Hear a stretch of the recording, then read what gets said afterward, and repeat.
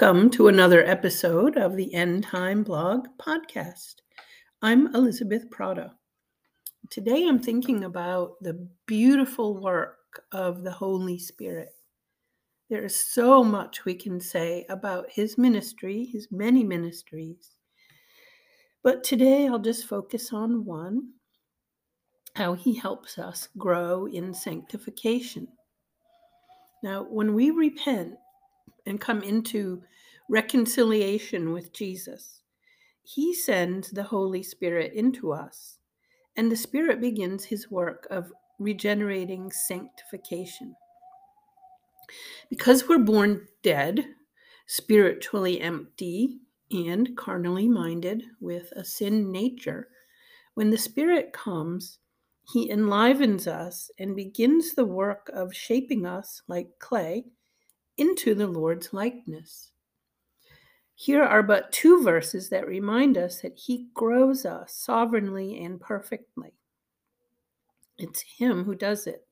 Acts 16:14 says, "One of those listening was a woman named Lydia, a dealer in purple cloth from the city of Thyatira, who was a worshiper of God. The Lord opened her heart to respond to Paul's message." In Romans 8:6, "For to be carnally minded is death, but to be spiritually minded is life and peace." Romans 8:6. And it's the Spirit who helps us be spiritually minded. Now, the change from dead to life is not, the justification is instant, but the growth is not instant. It's not evident immediately. We go from someone who is dead in the flesh to someone who is bearing good fruit. Is that the nature the Spirit nurtures in us? Galatians 5:22-26. Even the Apostle Paul battled his flesh. Romans 7:15. We're in the flesh until we die, so we're always going to battle it. But the Spirit is in us to help us resist our carnally minded thoughts and help us through temptation to carnally behavioral actions. Through constant submission and prayer, study of the Word, and good works bearing fruit, the Spirit leads us into good things, which will be completed on the day we're glorified in body at the rapture or upon our death and resurrection.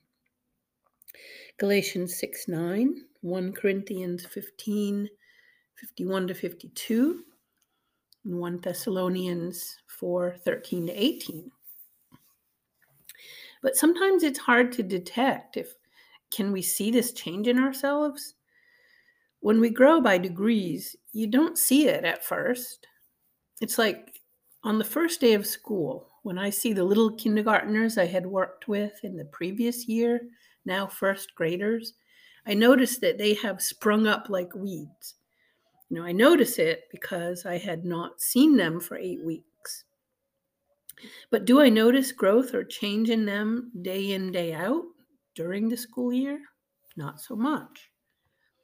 And that's just physical outward growth. It's even harder to detect fruit-bearing spiritual growth in myself internally. The Bible says for us to set your mind on the things above, not on the things that are on earth.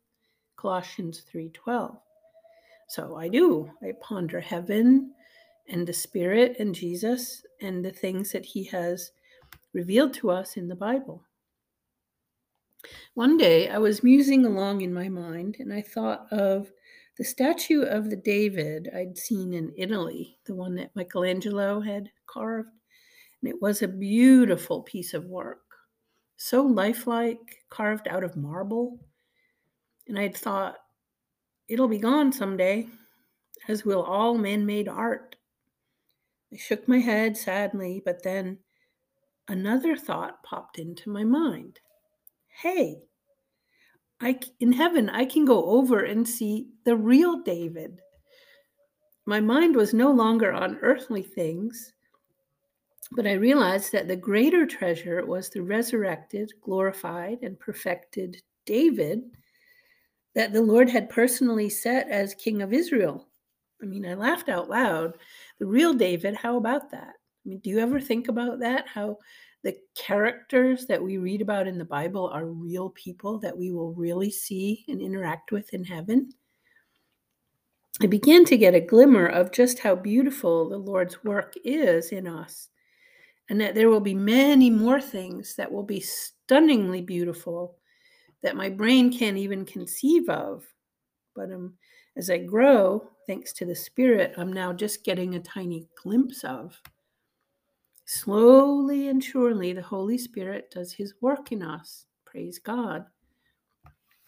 As we grow, we let go of earthly things, and we trust the fact that no matter how lovely the man-made things of earth are, like soaring bridges or stately buildings or beautiful art, the Lord is preparing a place for us that will be astoundingly beautiful, and the foremost beauty of which are the glorified and redeemed people populating the place through the redemptive blood of Jesus Christ.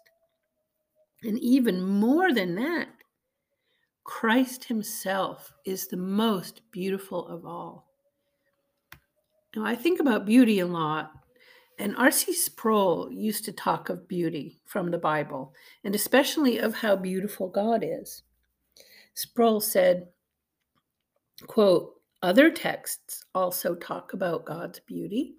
One thing have I asked of the Lord that I will seek after," says the verse, "that I may dwell in the house of the Lord all the days of my life, to gaze upon the beauty of the Lord and to inquire in his temple." That's Psalm 27:4. And Sproul continues, in Psalm 29, David calls on us to worship the Lord in the beauty of holiness. In both places, Psalm 27:4, Psalm 29, the Lord, or significant aspects of his character, are called beautiful. That was R.C. Sproul. We are being grown in his beauty. Do you have a moment when you come across a growth marker in yourself?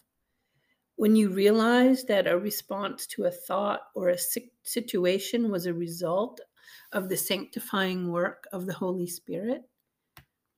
Celebrate the Spirit's work. Ponder him, praise him, and thank him. He dwells in us, grows us minute by minute, day by day, year by year, into the beauty and holiness of the Lord Christ. Well, this has been another episode of the End Time Blog podcast. Thank you for listening. Consider the beauty of the Lord, and I hope you have a beautiful day.